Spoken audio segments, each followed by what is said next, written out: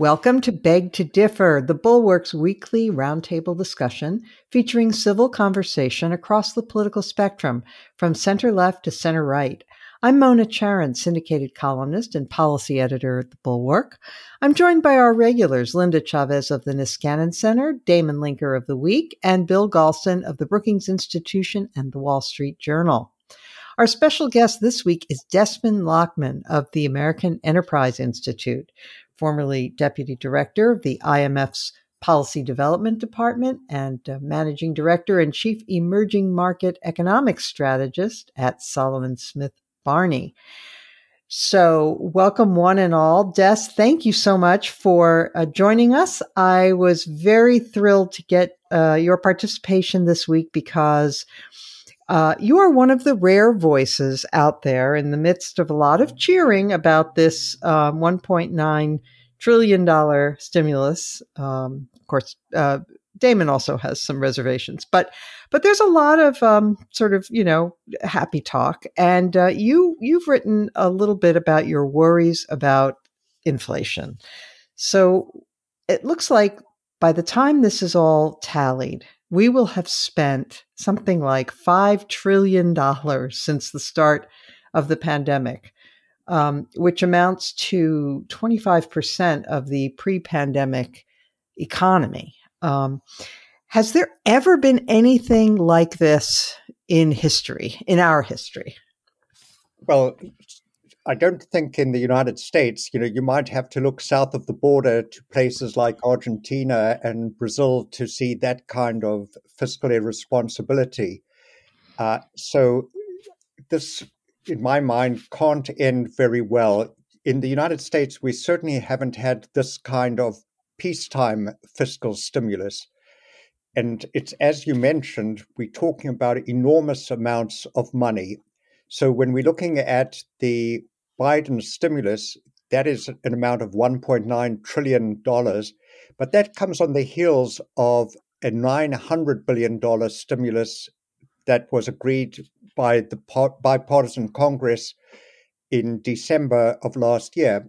So what it means is that in 2021, the U.S. economy is going to get budget stimulus of the order of 13% of GDP.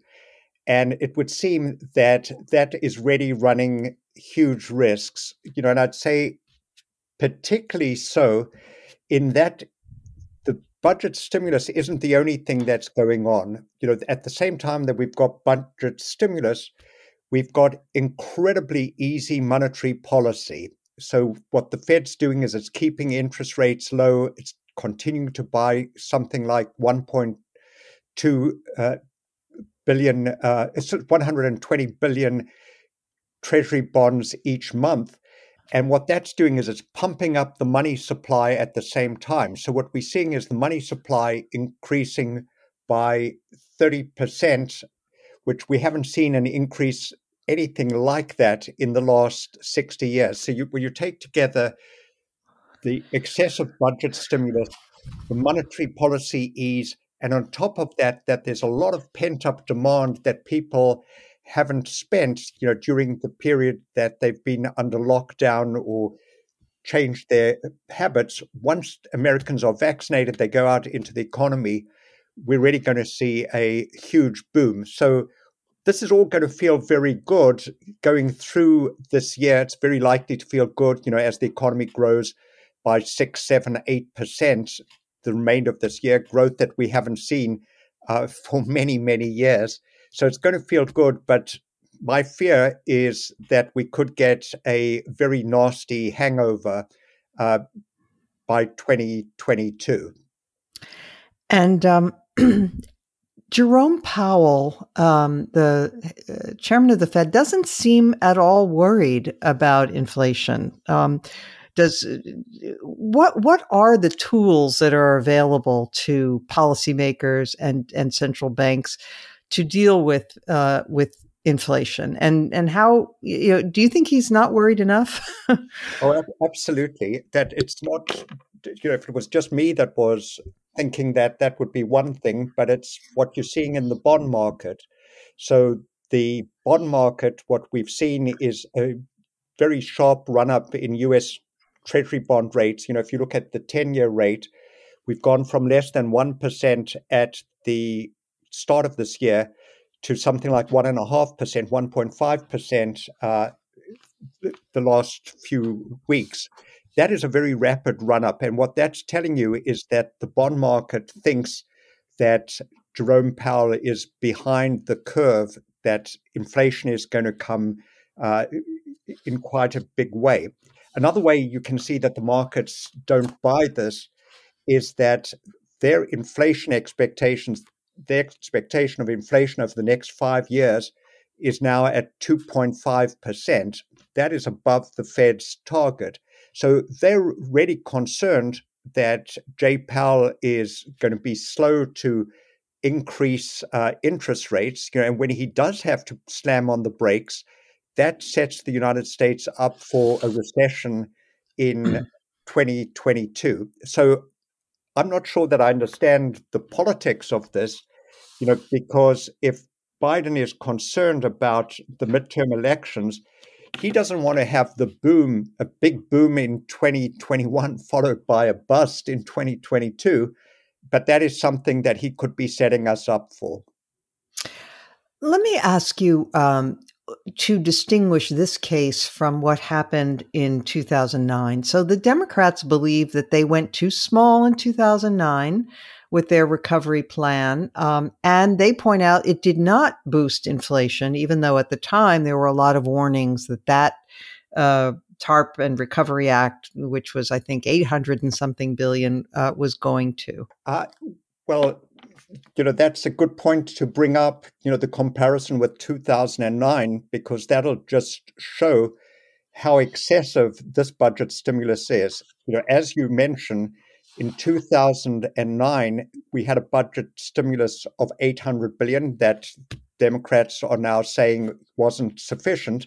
The economy was in very much worse shape in 2009 than it is today. Fast forward to today, and what we're seeing is a budget stimulus that is more like $2.8 trillion. So we're talking about an order 3 times the amount of 2009. So maybe 2009 was too small, but it wasn't too small by $2 trillion. So this is really what we're talking about. You can make the argument that it was too small. Maybe we needed the Biden plan to be $1 trillion, but something like $2 trillion, you're talking about huge amounts of money that are going to be going into the economy, and that really risks setting off the inflation.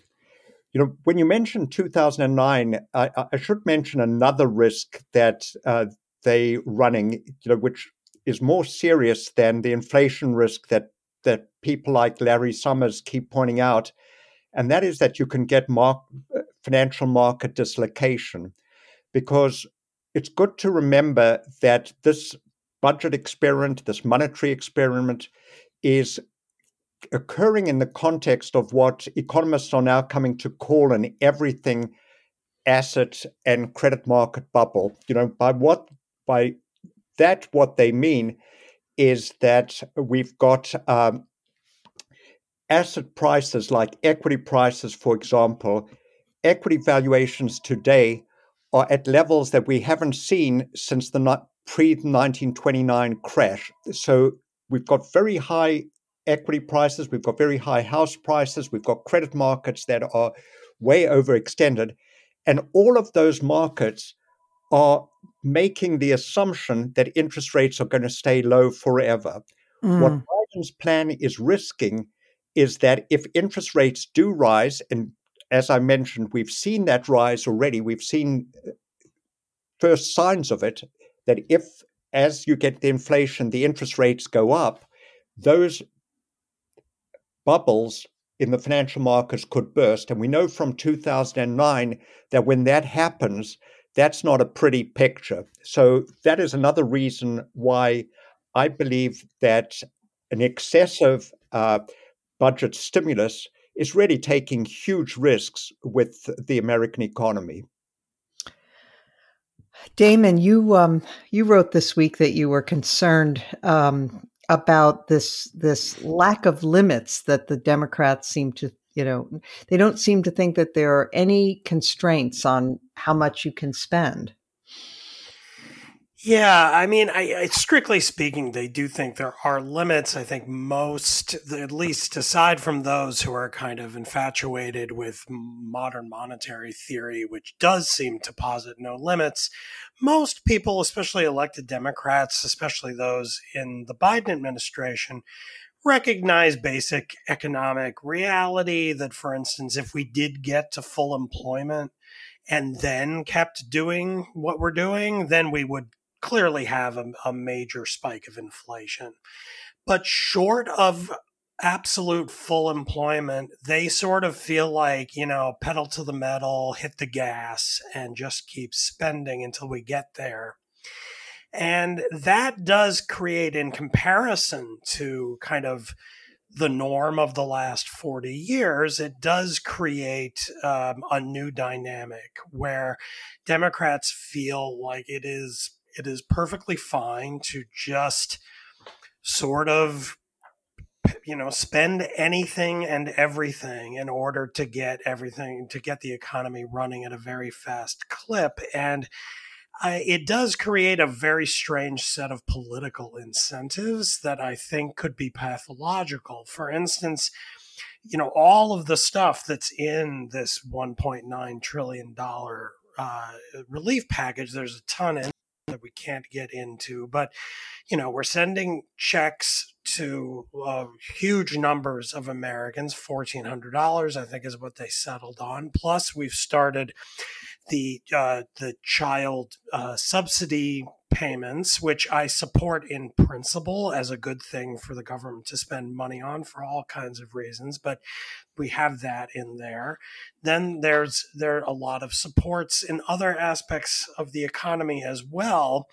And if in principle the idea is to just keep spending until we get to full employment, it's not clear to me why, again, on principle, Democrats wouldn't come out in favor of starting to, in terms of deficit spending, tackle climate change in a big way and finally get us to universal health care. I mean, Bernie Sanders ran for president the last time, proposing something on the order of 60 trillion to 90 something trillion dollars in spending. And note that that's a huge difference there, but it shows how kind of open-ended the spending proposals were, that people can't even agree on whether it's 60 or 97 trillion.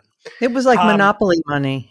Yeah. And that's precisely the right metaphor, because when you get to the point where we are now, where you have the Fed with its incredibly easy money approach combined with just enormous federal outlays, it's not even clear, like, where is this money coming from? We're not literally like printing money the way we used to talk in a more literal way, but unbelievably huge amounts of cash are being flooded into the market and into the economy. And it's not clear to me how, once you start doing that, you have any place on principle from which to say, no, that isn't a big enough priority to spend on, because then the other side can always say, well, we spent money we didn't have on these other things. Why can't we spend money we don't have on these things?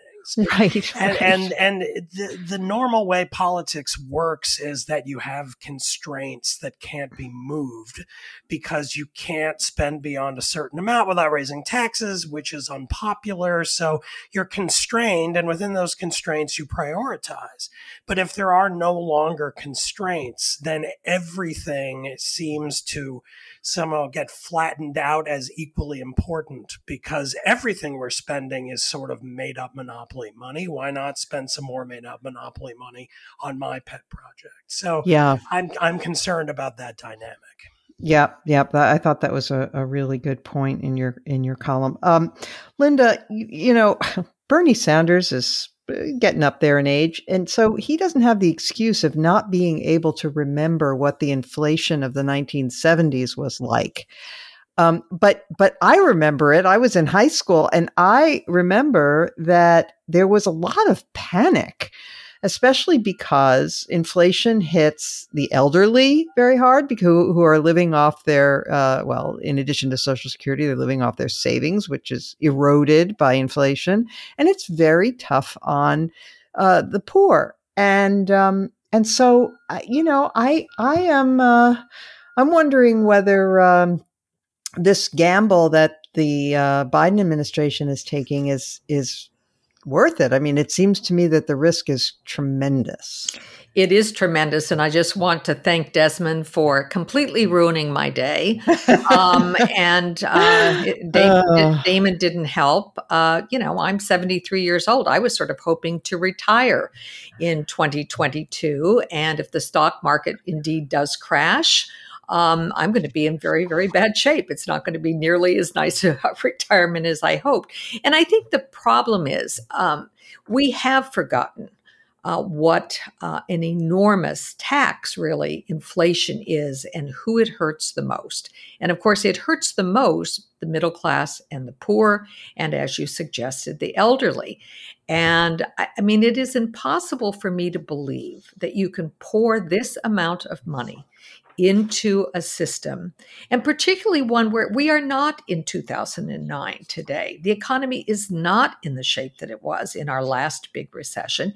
And indeed, the reason we are in the shape we're in now is because of an external force, namely a pandemic, which had an enormous influence on shutting down the economy. Well, that is about to open up. So, all of these industries, even American Airlines, they were very pleased. They don't have to lay off 13,000 employees that they were planning on having to furlough because the money now has come through and they're going to be able to keep them on board. Well, I'm glad for those 13,000 people, but very soon you're going to start seeing airplanes fill up again. And that is going to mean that, many of those 13,000 may not have been furloughed for very long. So I think, we used to think of the Democrats as the tax and spend party. Well, they've forgotten the tax part. It's now only about spending, and that cannot go on forever. And so I'm a little worried about this huge stimulus that's just been passed. It's not that don't want to see money spent on good things, as Damon suggested, but it's got to come from somewhere and has to be paid in some way, and we're all going to end up paying for it. Yeah. The Republicans, of course, have become the cut taxes and spend party. And we can't lose sight of that fact that they've lost all credibility on matters of fiscal rectitude because of their conduct when the economy was booming under Trump, and they cut taxes and increased the deficit tremendously. So they have no credibility and bona fides. But Bill, I wonder if you're as worried as we are about the inflationary possibilities here, and also whether you possibly can answer this question, which is, I mean, it does seem when you read what the Biden administration people are saying, that they are really bound and determined not to make the mistakes that the Obama people made. And they are, for example, Biden's going to make a speech tonight, and then he's planning a road trip to tout the benefits of this bill because he feels that they didn't do enough of that in the Obama years and therefore didn't get credit for things. Okay, but why did they resist seeing that the 2009 economy was in a completely different place from where we are now? I have so much to say and so little time to say it. Okay. But, I can't help noting, this tone of lament for the good old days when Democrats raise taxes. Is it better to spend a lot of money and raise taxes to pay for these programs, or not to raise taxes at all? We shall see. But on the current situation, first of all, just to state clearly where I am. I got so frustrated a couple of months ago that I sat down and did my own budget, which I then circulated to Democrats and Republicans that I hoped might be compromise-minded. And I could justify spending about $1.1 trillion to deal with all of the pressing problems that have been identified. And the remaining $800 billion struck me as hard to justify on either macroeconomic grounds or as cures for particular ills that had been identified.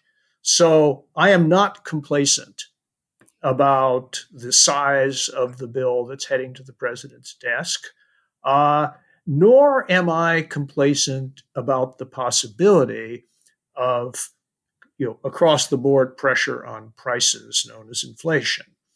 But this has a history, which is why those of us who are concerned are having a lot of trouble getting any traction. After Paul Volcker used brute force to wring the inflation that had built up in the 1970s out of the economy, we have been in a nearly 40-year cycle of declining interest rates and declining inflation. Two full generations of investors have grown up who did not experience what we experienced in the 1970s.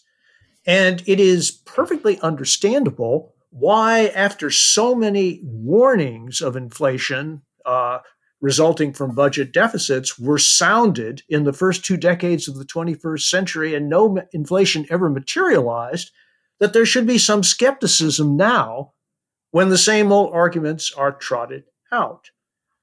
I happen to believe in a substantial portion of what Desmond stated. And I do think that virtually every economic force that I can now name is pointing in the same direction, namely higher inflation.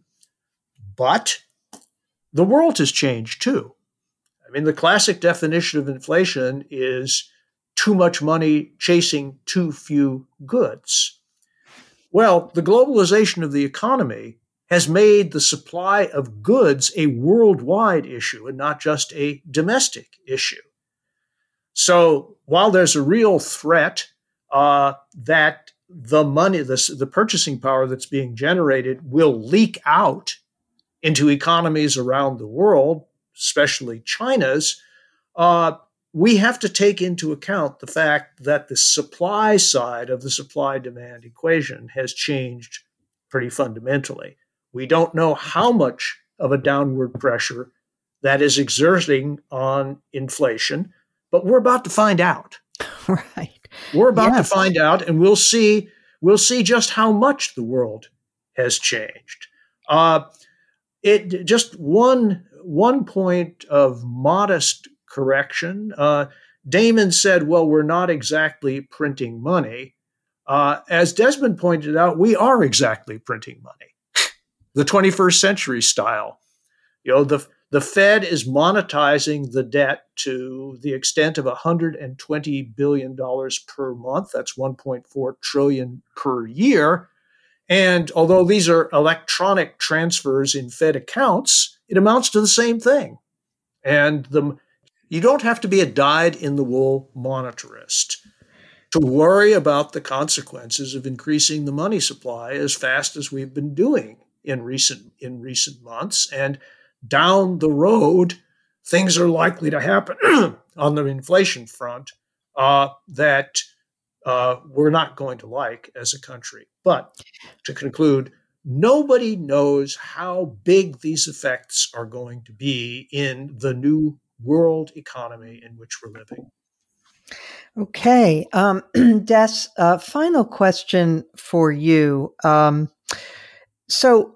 Unless Joe Biden listens to this podcast and says, wait a minute, I'm having second thoughts, he's going to sign this bill tomorrow.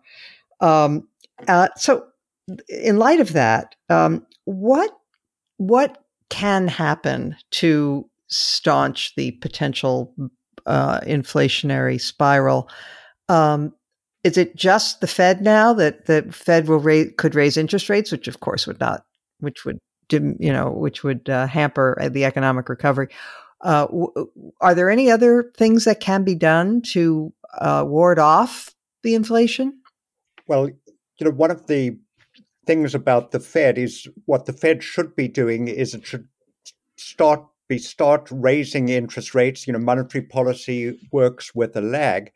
But basically what Jerome Powell has been telling us is that he's not going to raise interest rates anytime soon, and he's not going to stop printing the money by buying these bonds anytime soon, because in fact, he is in the camp that we need a little bit more inflation than we've had in the past. So he's going to be quite comfortable with allowing inflation to rise above his 2% target for some time. And he's not going to be thinking of raising interest rates until he actually sees the inflation. So that means that he is really going to be behind the curve in tightening the interest rates. And just to emphasize a point that Bill made, we are printing money in a big way. And I'm not talking about the Fed's high-powered money. I'm talking about broad money in the United States today is growing at a rate of 30%. That is the fastest rate that we've seen in the past 60 years by a long shot. What is broad money? Sorry, can you explain? Broad money is what people have got in deposit accounts, in savings accounts. Oh. Their money. It's not just the high-powered money that the Fed is printing. That unlike 2009, what we're seeing that the banks are actually lending this money. So when the Fed buys these bonds, it multiplies up through the system. And we're now seeing the money supply growing by 30%. And I would just recall that Milton Friedman famously said about inflation that it was everywhere and every time a monetary phenomenon. So when you see money supply growing at this kind of rate, you don't have to be a monetarist to know that something is way out of whack, and that we might have problems ahead.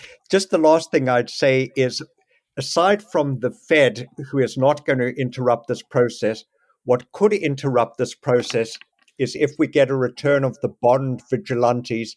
If these bond vigilantes send interest rates high on the long-term rate, that can burst bubbles. If the bubbles burst, we're going to be in a totally different ball game. We're going to be in the ball game that we were after the 2009 U.S. housing and credit market bust, except it's going to be on a much larger scale because these bubbles now are global and these bubbles are really of a very big size. Well, that's enough to ruin everybody's weekend. Be prepared to work until 80, Linda. Gosh. I am. Right, well, Desmond, thank you for sharing that with us and for your wisdom. And we look forward to. We hope you're wrong, but we don't think you are. I hope I'm wrong too, but as Bertrand Russell might have said, all the clues are pointing in that direction. Yes. Okay. Well, thank you so much for joining us today. My pleasure. Thanks for having me. Okay. Bye-bye. All right. So, if a raging inflation in 2022 doesn't destroy the Biden administration, there's something else that might, which Linda, you wrote about this week, which is that we have a budding border crisis again, and the number of unaccompanied minors streaming toward the southern border has something like quadrupled since Biden became president. And it seems pretty clear that it is in part because what message has gone out that the battled, cruel policies of the Trump administration are being abandoned in favor of something more humane. But now what to do? All right. Well, I'm about to make your day a little bit brighter Okay. because it's really not as bad as it seems. Now, Kevin McCarthy is assembling, a dozen Republicans to go to the border and try to make a big deal of this because the Republicans have no policy agenda. So without a policy agenda, let's beat up on illegal immigration. That seems to be the go-to issue for the Republican Party. Well, it's really not quite as bad. Yes. The numbers for February were very high. About 100,000 persons were apprehended at the border. But we have to understand who these people are and what is and isn't happening. First of all, almost 40% of those people who were picked up were recidivists. Now, why were they recidivists? Well, under the Trump administration last year during the pandemic invoked a public health provision called Title 42, which allowed the Border Patrol basically to kick people out immediately, no matter if they were claiming asylum or any other thing. They didn't have to go through any process. But it also did something else, which is to change the procedures. I mean, in the past, the provision in the immigration law in which you return somebody, once you've been caught once, if you come in again and try a second time, you are actually committing a felony under Title 8 of the immigration law. But they didn't use that provision. They used this health provision, and they didn't collect the information, and they didn't invoke any kind of greater penalty because Title 42 doesn't allow for that. And so you've got people who are essentially in a revolving door. So that 100,000 persons trying to cross, many of them are single men. And as I say, almost 40%, something like 37% of them. So in other words, 37,000 of those people are people who might have come in January as well and been turned back and are just coming back again. So that's one thing. The other is that we have, in fact, been more successful, even under the Biden administration, in discouraging people from heading to the border. Mexico was able to stop a caravan of new persons heading from Central America, turn it back. They also stopped a couple of bus loads in March. And so most of the people who are coming through now are people who have been turned back in the past, are waiting just to cross the border. Now, there are some changes that have been humane, and I think we should all applaud, and that is under our asylum laws, you have to, number one, put foot on U.S. soil to claim asylum. And of course, because of the way in which the Trump administration invoked this public health law, they basically sent all those people back to Mexico immediately, letting them do what has been done in the past, which is to process their complaint. What the Biden administration has done is they're now letting in 25 asylum seekers per day. I mean, this is not thousands of people, it's 25 per day who are now being processed as they normally would have been in the past. They are, in fact, tested for COVID. It depends on the state and which, border crossing they came through. But some states, California, for example, the San Diego crossing is imposing a 10-day quarantine on people. And that is, all of this is not necessarily bad. The one area, and it's the area I wrote about that I think is concerning, is the number of unaccompanied children that are now coming in. And again, under Trump, those unaccompanied children might, after the pandemic hit, would simply have been turned back to Mexico, where many of them were in very, very dangerous conditions. And so last month, there were 9,000 unaccompanied children. That's almost double what it was in January. And that is difficult because it's a very specific procedure, which I outlined in the article I wrote for the Bulwark about what you do with those children and how quickly they can be processed through the system and put in either foster homes or, in many cases, most cases really, with family members who are already here. But the most important thing I think that the Biden administration is doing and should be applauded is that they have asked for $4 billion to try to deal with this problem at its source. These people are coming here because they're fleeing conditions having to do with drug cartels and gang activity and criminal activity and corruption, which makes it very dangerous for them to live in their home country. And so that money, which would be aid to Central America and not to governments, but to through the private sector and in cooperation with the private sector and non-governmental organizations, try to get a hold of what is actually happening that is driving these people. So it's not quite as bad, but that doesn't mean that on Fox News and in Republican circles, you're not going to see an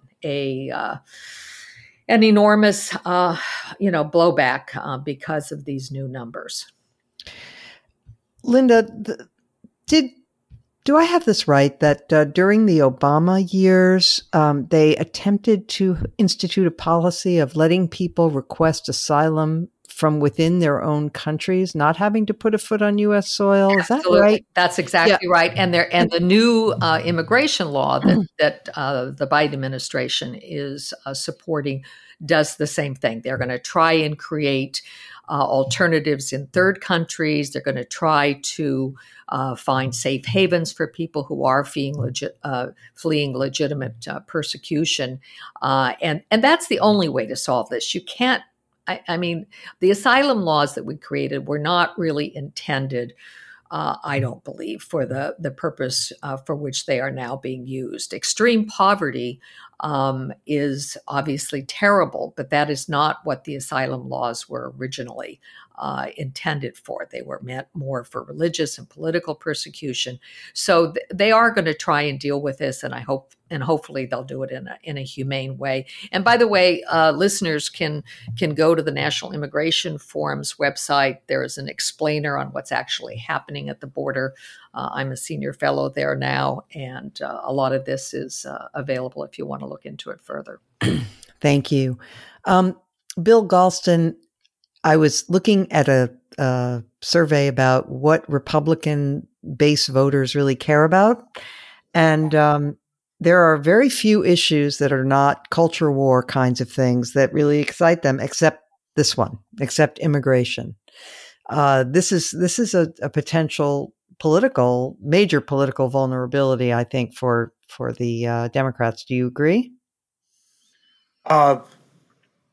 It is a potential vulnerability, but there's a difference between thunder on the right on this issue and broad-based opposition to what the administration is doing.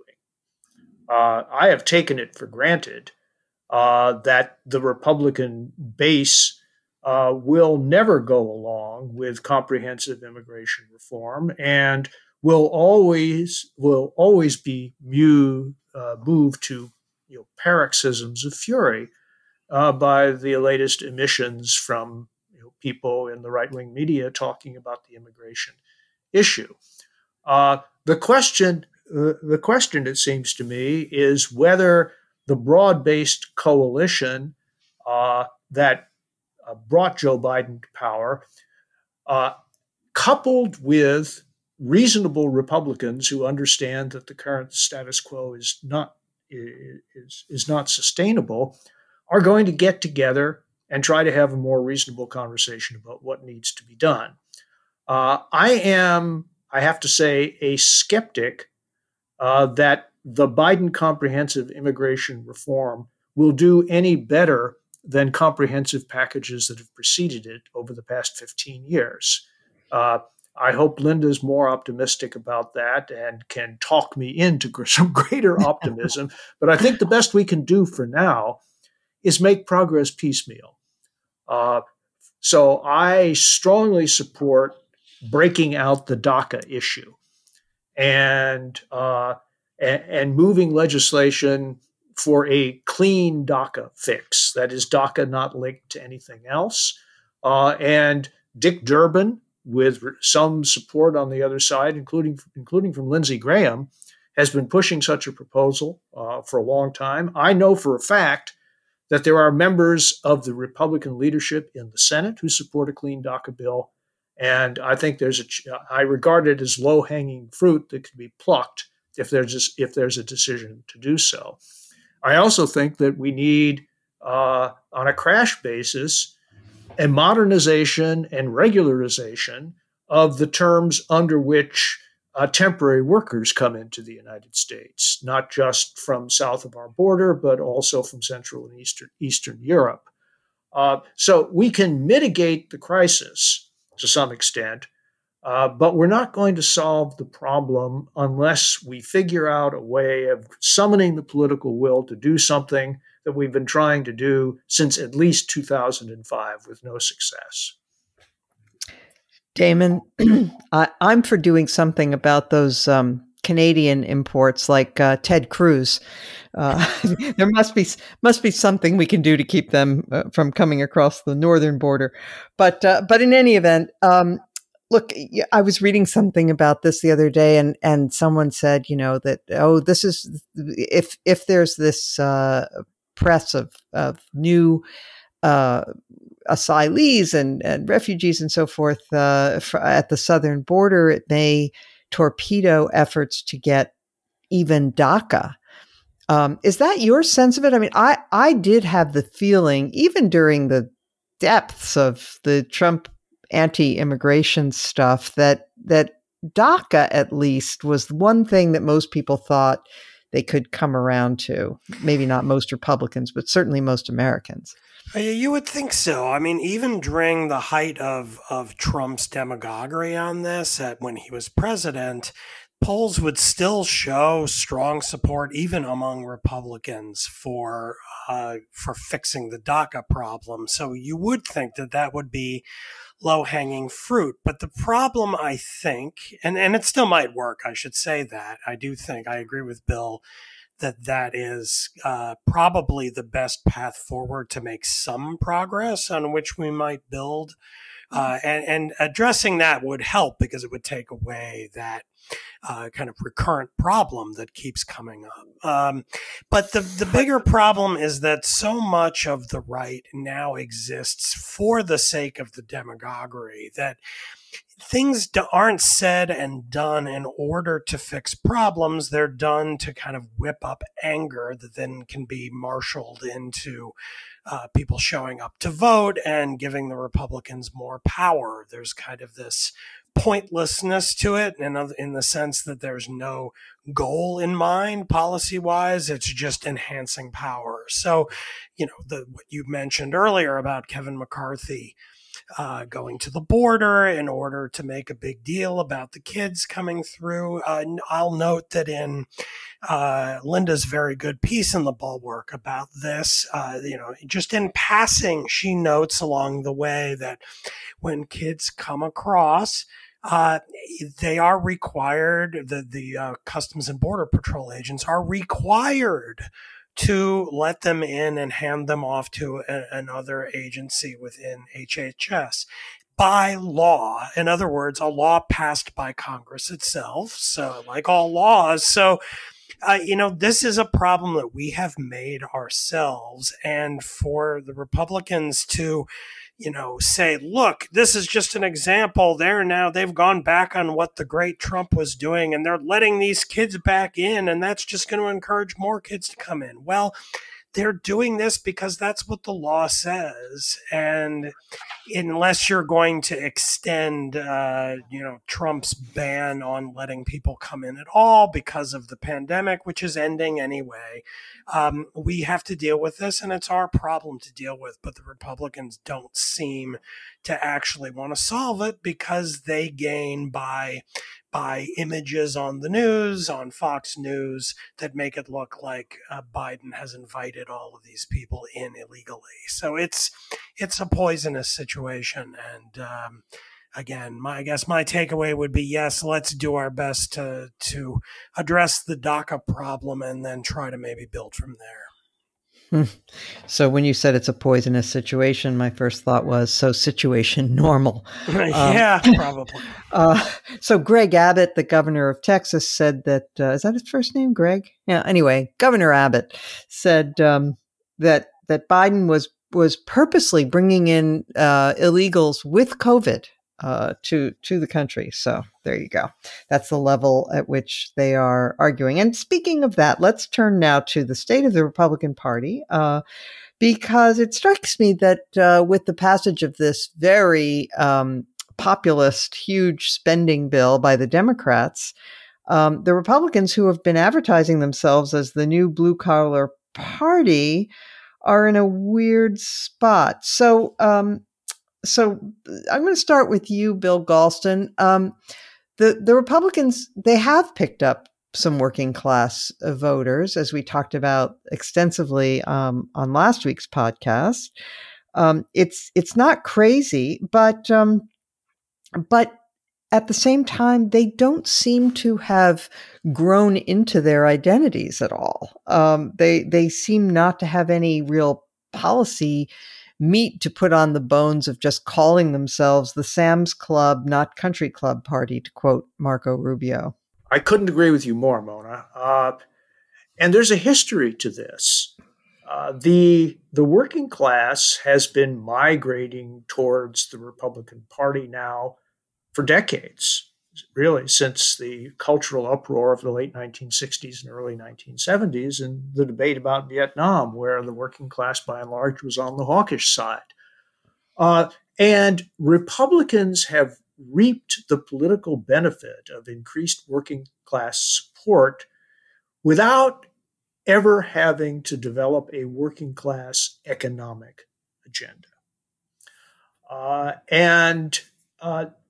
To fully embrace a working class economic agenda would be to change policies in a number of areas where advocates of small government would oppose increased spending, where corporate Republicans would oppose all sorts of measures such as less free trade, less generous immigration laws, and others that would work, they believe, I think, with justice to their disadvantage. And so the space within the Republican coalition to shift economic policy in the direction of the working class, it has been pretty small, and it doesn't seem to me to be expanding, with one exception. And that is that Republicans, I believe, have abandoned any lingering affection that they might once have harbored for deficit reduction. I think it is now orthodoxy within the Republican Party that deficits don't matter. This is a trend that's been growing within the Republican Party for 40 years, since Ronald Reagan said that he was going to cut taxes, increase defense spending, and lower the deficit. And when he was challenged a couple of years later, he said, in effect, well, 2 out of 3 ain't bad. And the number 3 in that list has remained third on that list ever since. For Democrats, too.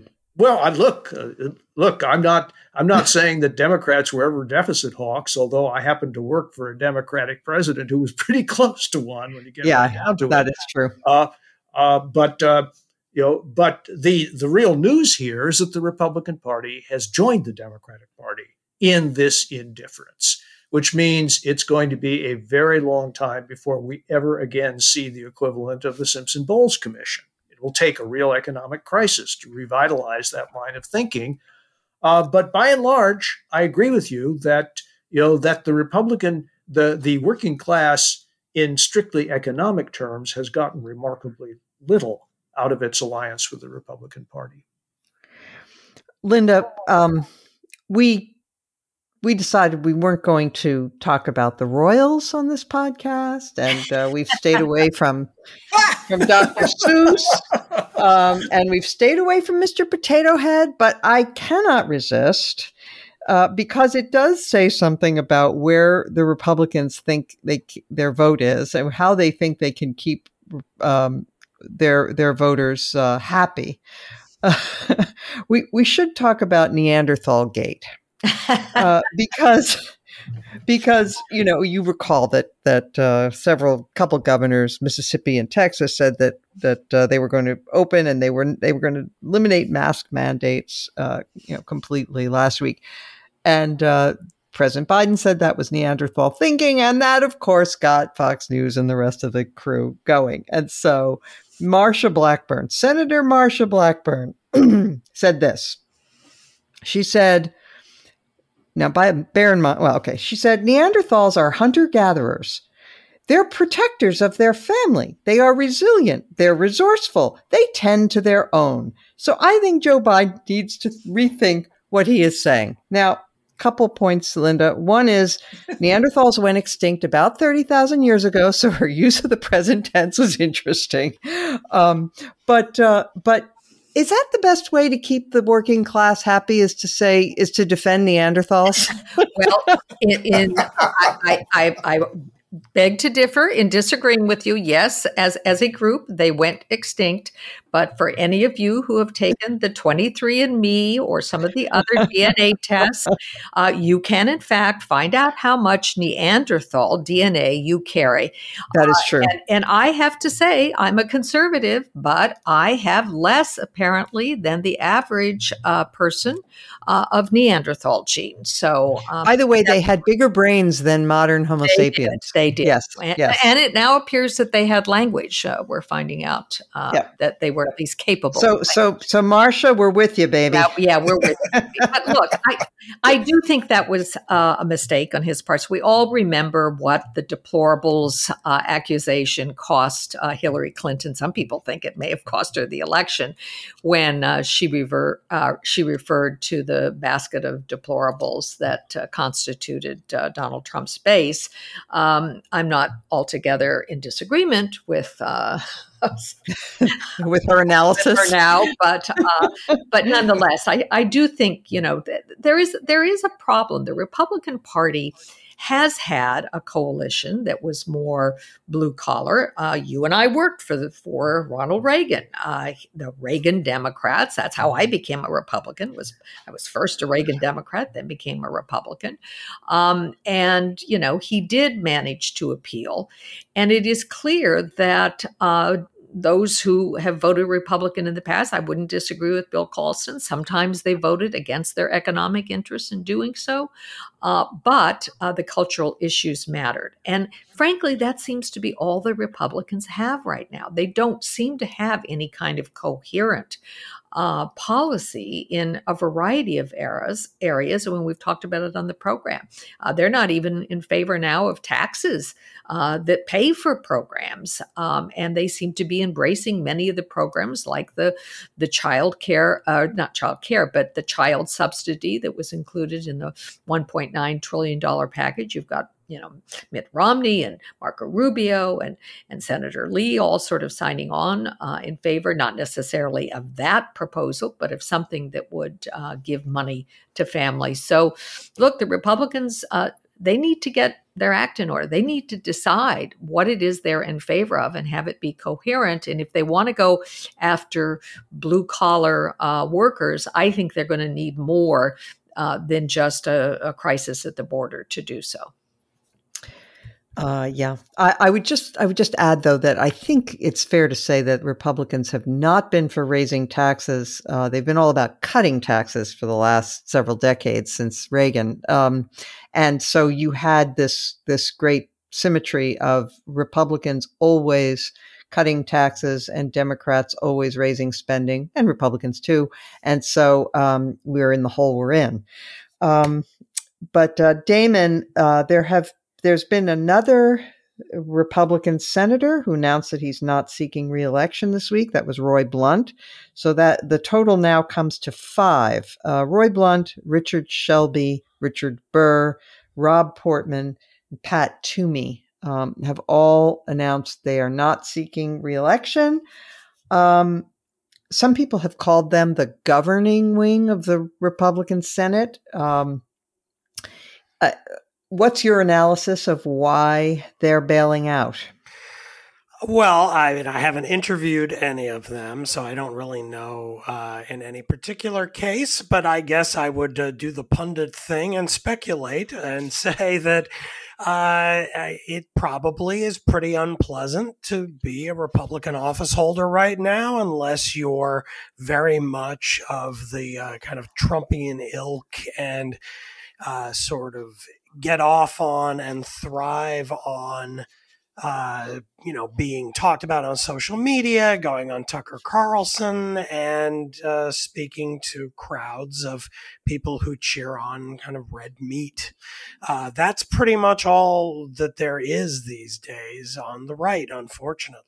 And so I think of these older guys, who've been around for a while. They've been in the Senate for a while. They've enjoyed the perks and the stature, and maybe even contributing in some ways to issues that they care about, and probably think that the future looks darker than the past, and it's time to get out.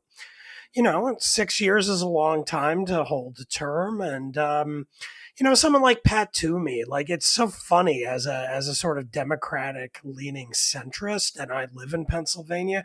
When he was elected, I thought, oh, he's so like libertarian economic, like he's the club for growth. Like I really didn't like him at all. And now, just a couple of terms later, I'm like, he's one of the good ones. He actually stands up to Trump and actually cares about, I don't know, the rule of law. Wow, that's rare. So, I for someone like that, I definitely sort of feel for him. Like, yeah, I don't blame you. If I were you, I probably wouldn't want to deal with this crap anymore either. It's pretty thankless. I think the people who really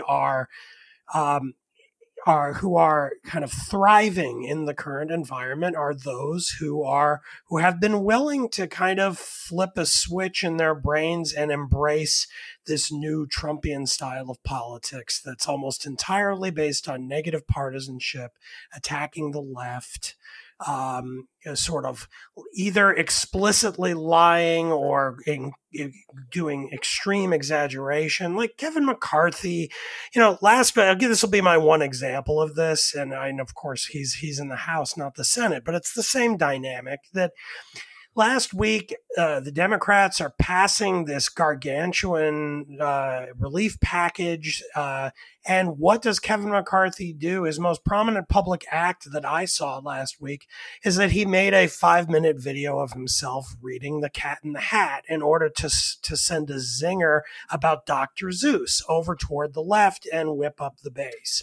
If you can get into that and, leave that 5-minute videotaping and feel like, I put in a good day's work in the name of the public interest, then Washington is the place to be. But if not, maybe it's time to get out. Yeah.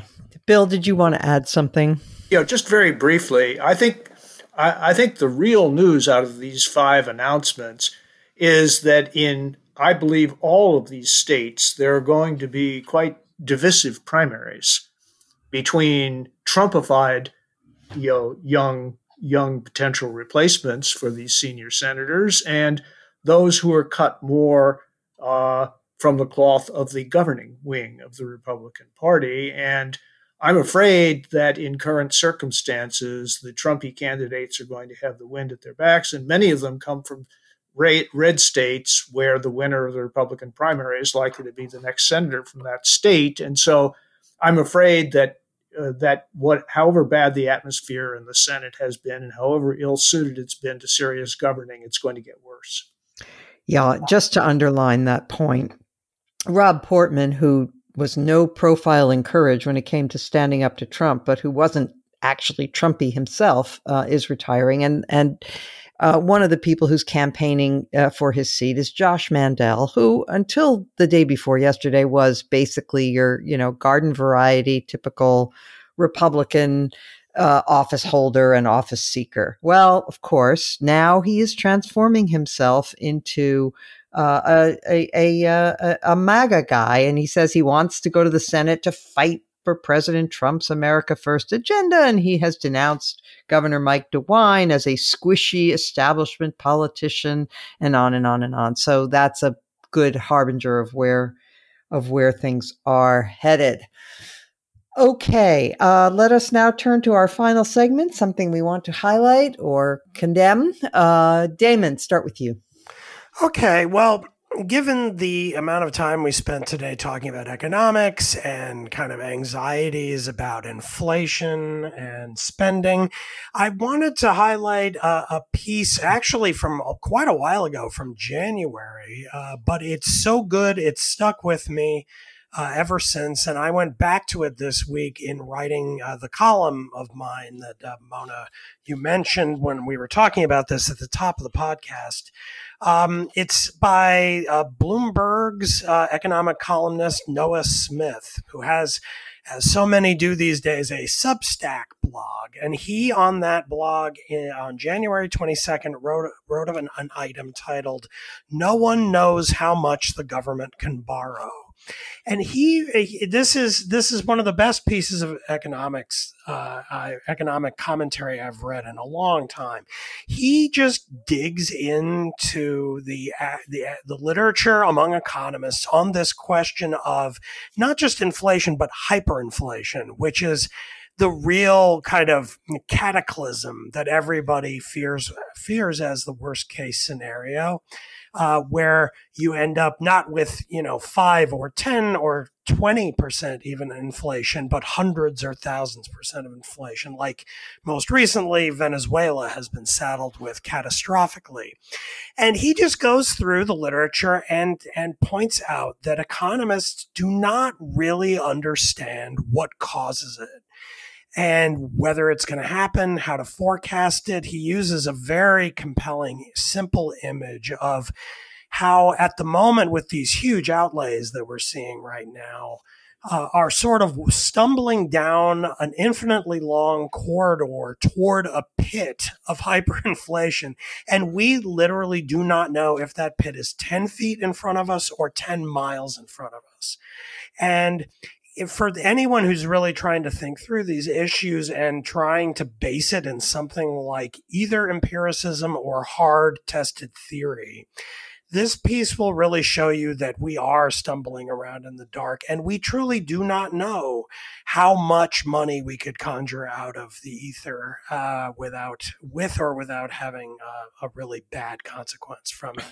So it's worth reading and thinking about and keeping around. Excellent. Damon, I think you might be single-handedly keeping Substack going. I mean, it sounds like you've got true. a lot of the...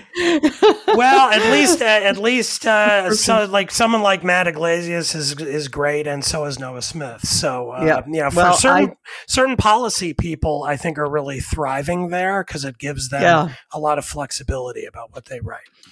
Well, I've been following your lead. I subscribe to Matt Iglesias. I might have to do the same for this Noah Smith. All right, Bill Galston. Yeah, well, I want to shout out a thoughtful young Republican senator from Indiana, Todd Young, who's been one of the driving forces in the development of what is called the Endless Frontiers Act, which is the first really comprehensive effort to size up the Chinese technological challenge and to respond to it. It calls for a number of long overdue policies, turning the National Science Foundation into the National Science and Technology Foundation, raising very substantially the amount of funding going to both basic research and applied research, targeting certain areas where the Chinese challenge is particularly acute. And Senator Young has teamed up with, hold your breath, Senator Chuck Schumer, the Senate Majority Leader, to introduce this bill last year. And lo and behold, Schumer is now talking about making it the centerpiece of the next big bill to be considered by the Senate. I'm not sure that's going to happen, but even the public discussion of this possibility is a big step forward toward a bipartisan response to the Chinese challenge, which is long overdue. Okay, Linda. Well, I'm going to pick up on Bill's lead, as I often do, and turn to something that has to do with foreign policy. The publication Persuasion, which is run by Yasha Monk, who's a friend of ours, and I think's been on the program as well. Yes, he has a terrific piece this week on Alexei Navalny. It's called Amnesty's Disgrace. The rights organization Shun Navalny. It's what Putin would have wanted. As I'm sure our listeners all remember, Alexei Navalny was on death's door. He was poisoned by Putin's thugs as he was leaving Russia, and he eventually returned because he has been the leading opposition to Vladimir Putin. And he was recently sentenced to 2.5 years in a labor camp, and he's now sort of disappeared from sight. We're assuming that he has been sent off to a labor camp, and he was considered in the past by Amnesty International as a prisoner of conscience, but he's now been taken off the list. And this article by Yevgenia Albats goes into Navalny's history. Navalny is not exactly the ideal opposition to Putin. For those of us who believe in democracy, he has had ties to the nationalist movement. He's called, he's in the past, he's made some unfortunate comments and allied himself with some people that were not altogether great. But the idea that he is somehow a fascist or a Nazi, as apparently Putin's people are trying to promote and Amnesty may have picked up on, is simply wrong. So I just recommend it to our listeners. Okay. Bill, did you have something you wanted to add? No, ma'am. Oh, sorry. Okay. All right. Well, mine, let's see. I have two quick things. One is I was paging through the executive orders issued by President Biden, as one does. And I noticed that he has revived the White House Office of Faith-Based Initiatives, which is interesting because it was started by George W. Bush. And it was headed at first by a Democrat, John DiIulio, friend of mine. And then it was allowed to sort of go into desuetude, though it was still on the books during the Obama administration. It kind of had a low profile. But Biden is choosing to revive it. It's an interesting thing to note because there are some people, especially on the right, who think that they have a monopoly on religious in concern or sympathy. And Biden is actually a churchgoer. And even though he doesn't apparently agree with the Catholic Church on things like abortion, he does take his religion seriously. So it'll be interesting to see what he does with this office. And my other quick item is from the Bulwark. It's up today and for the next couple of days, I hope. It's called Take It From a Swede, Forget the Fight for 15. It's by obviously a Swedish writer who notes that there are consequences of, first of all, he notes that if we adopted a $15 minimum wage, it would be higher than anything in Western Europe. And that with some of the countries, including Sweden, that have instituted high minimum wages, have found that it causes a problem with unemployment among immigrants, and that this causes even more social problems. So it's an interesting perspective, and I highly recommend it. It's called Take It From a Swede, Forget the Fight for 15 on thebulwark.com. Linda, did you want to add something? Oh, okay. Maybe we're having a problem with our technology. No, I did want to just maybe correct you slightly. Okay. I don't think that it's fair to say that Joe Biden does not agree with the Catholic Church's position on abortion. I do believe that he thinks abortion is a mortal sin, to the taking of a life. The question is whether or not he supports a separation between his personal, private religious beliefs and public policy. And I'm not quite... Duly noted. Yes. No, that's fair enough. Fair enough. Yes, we'll make that correction. All right. Well, we want to... thank Desmond Lockman again for joining us, and we want to thank all of you for listening. Kindly rate and review us. You can find my email if you go to thebulwark.com, and you can also become a member of The Bulwark and join us for our live streams. We're going to have one tonight. We have one every Thursday night for our members, and it's informative and fun.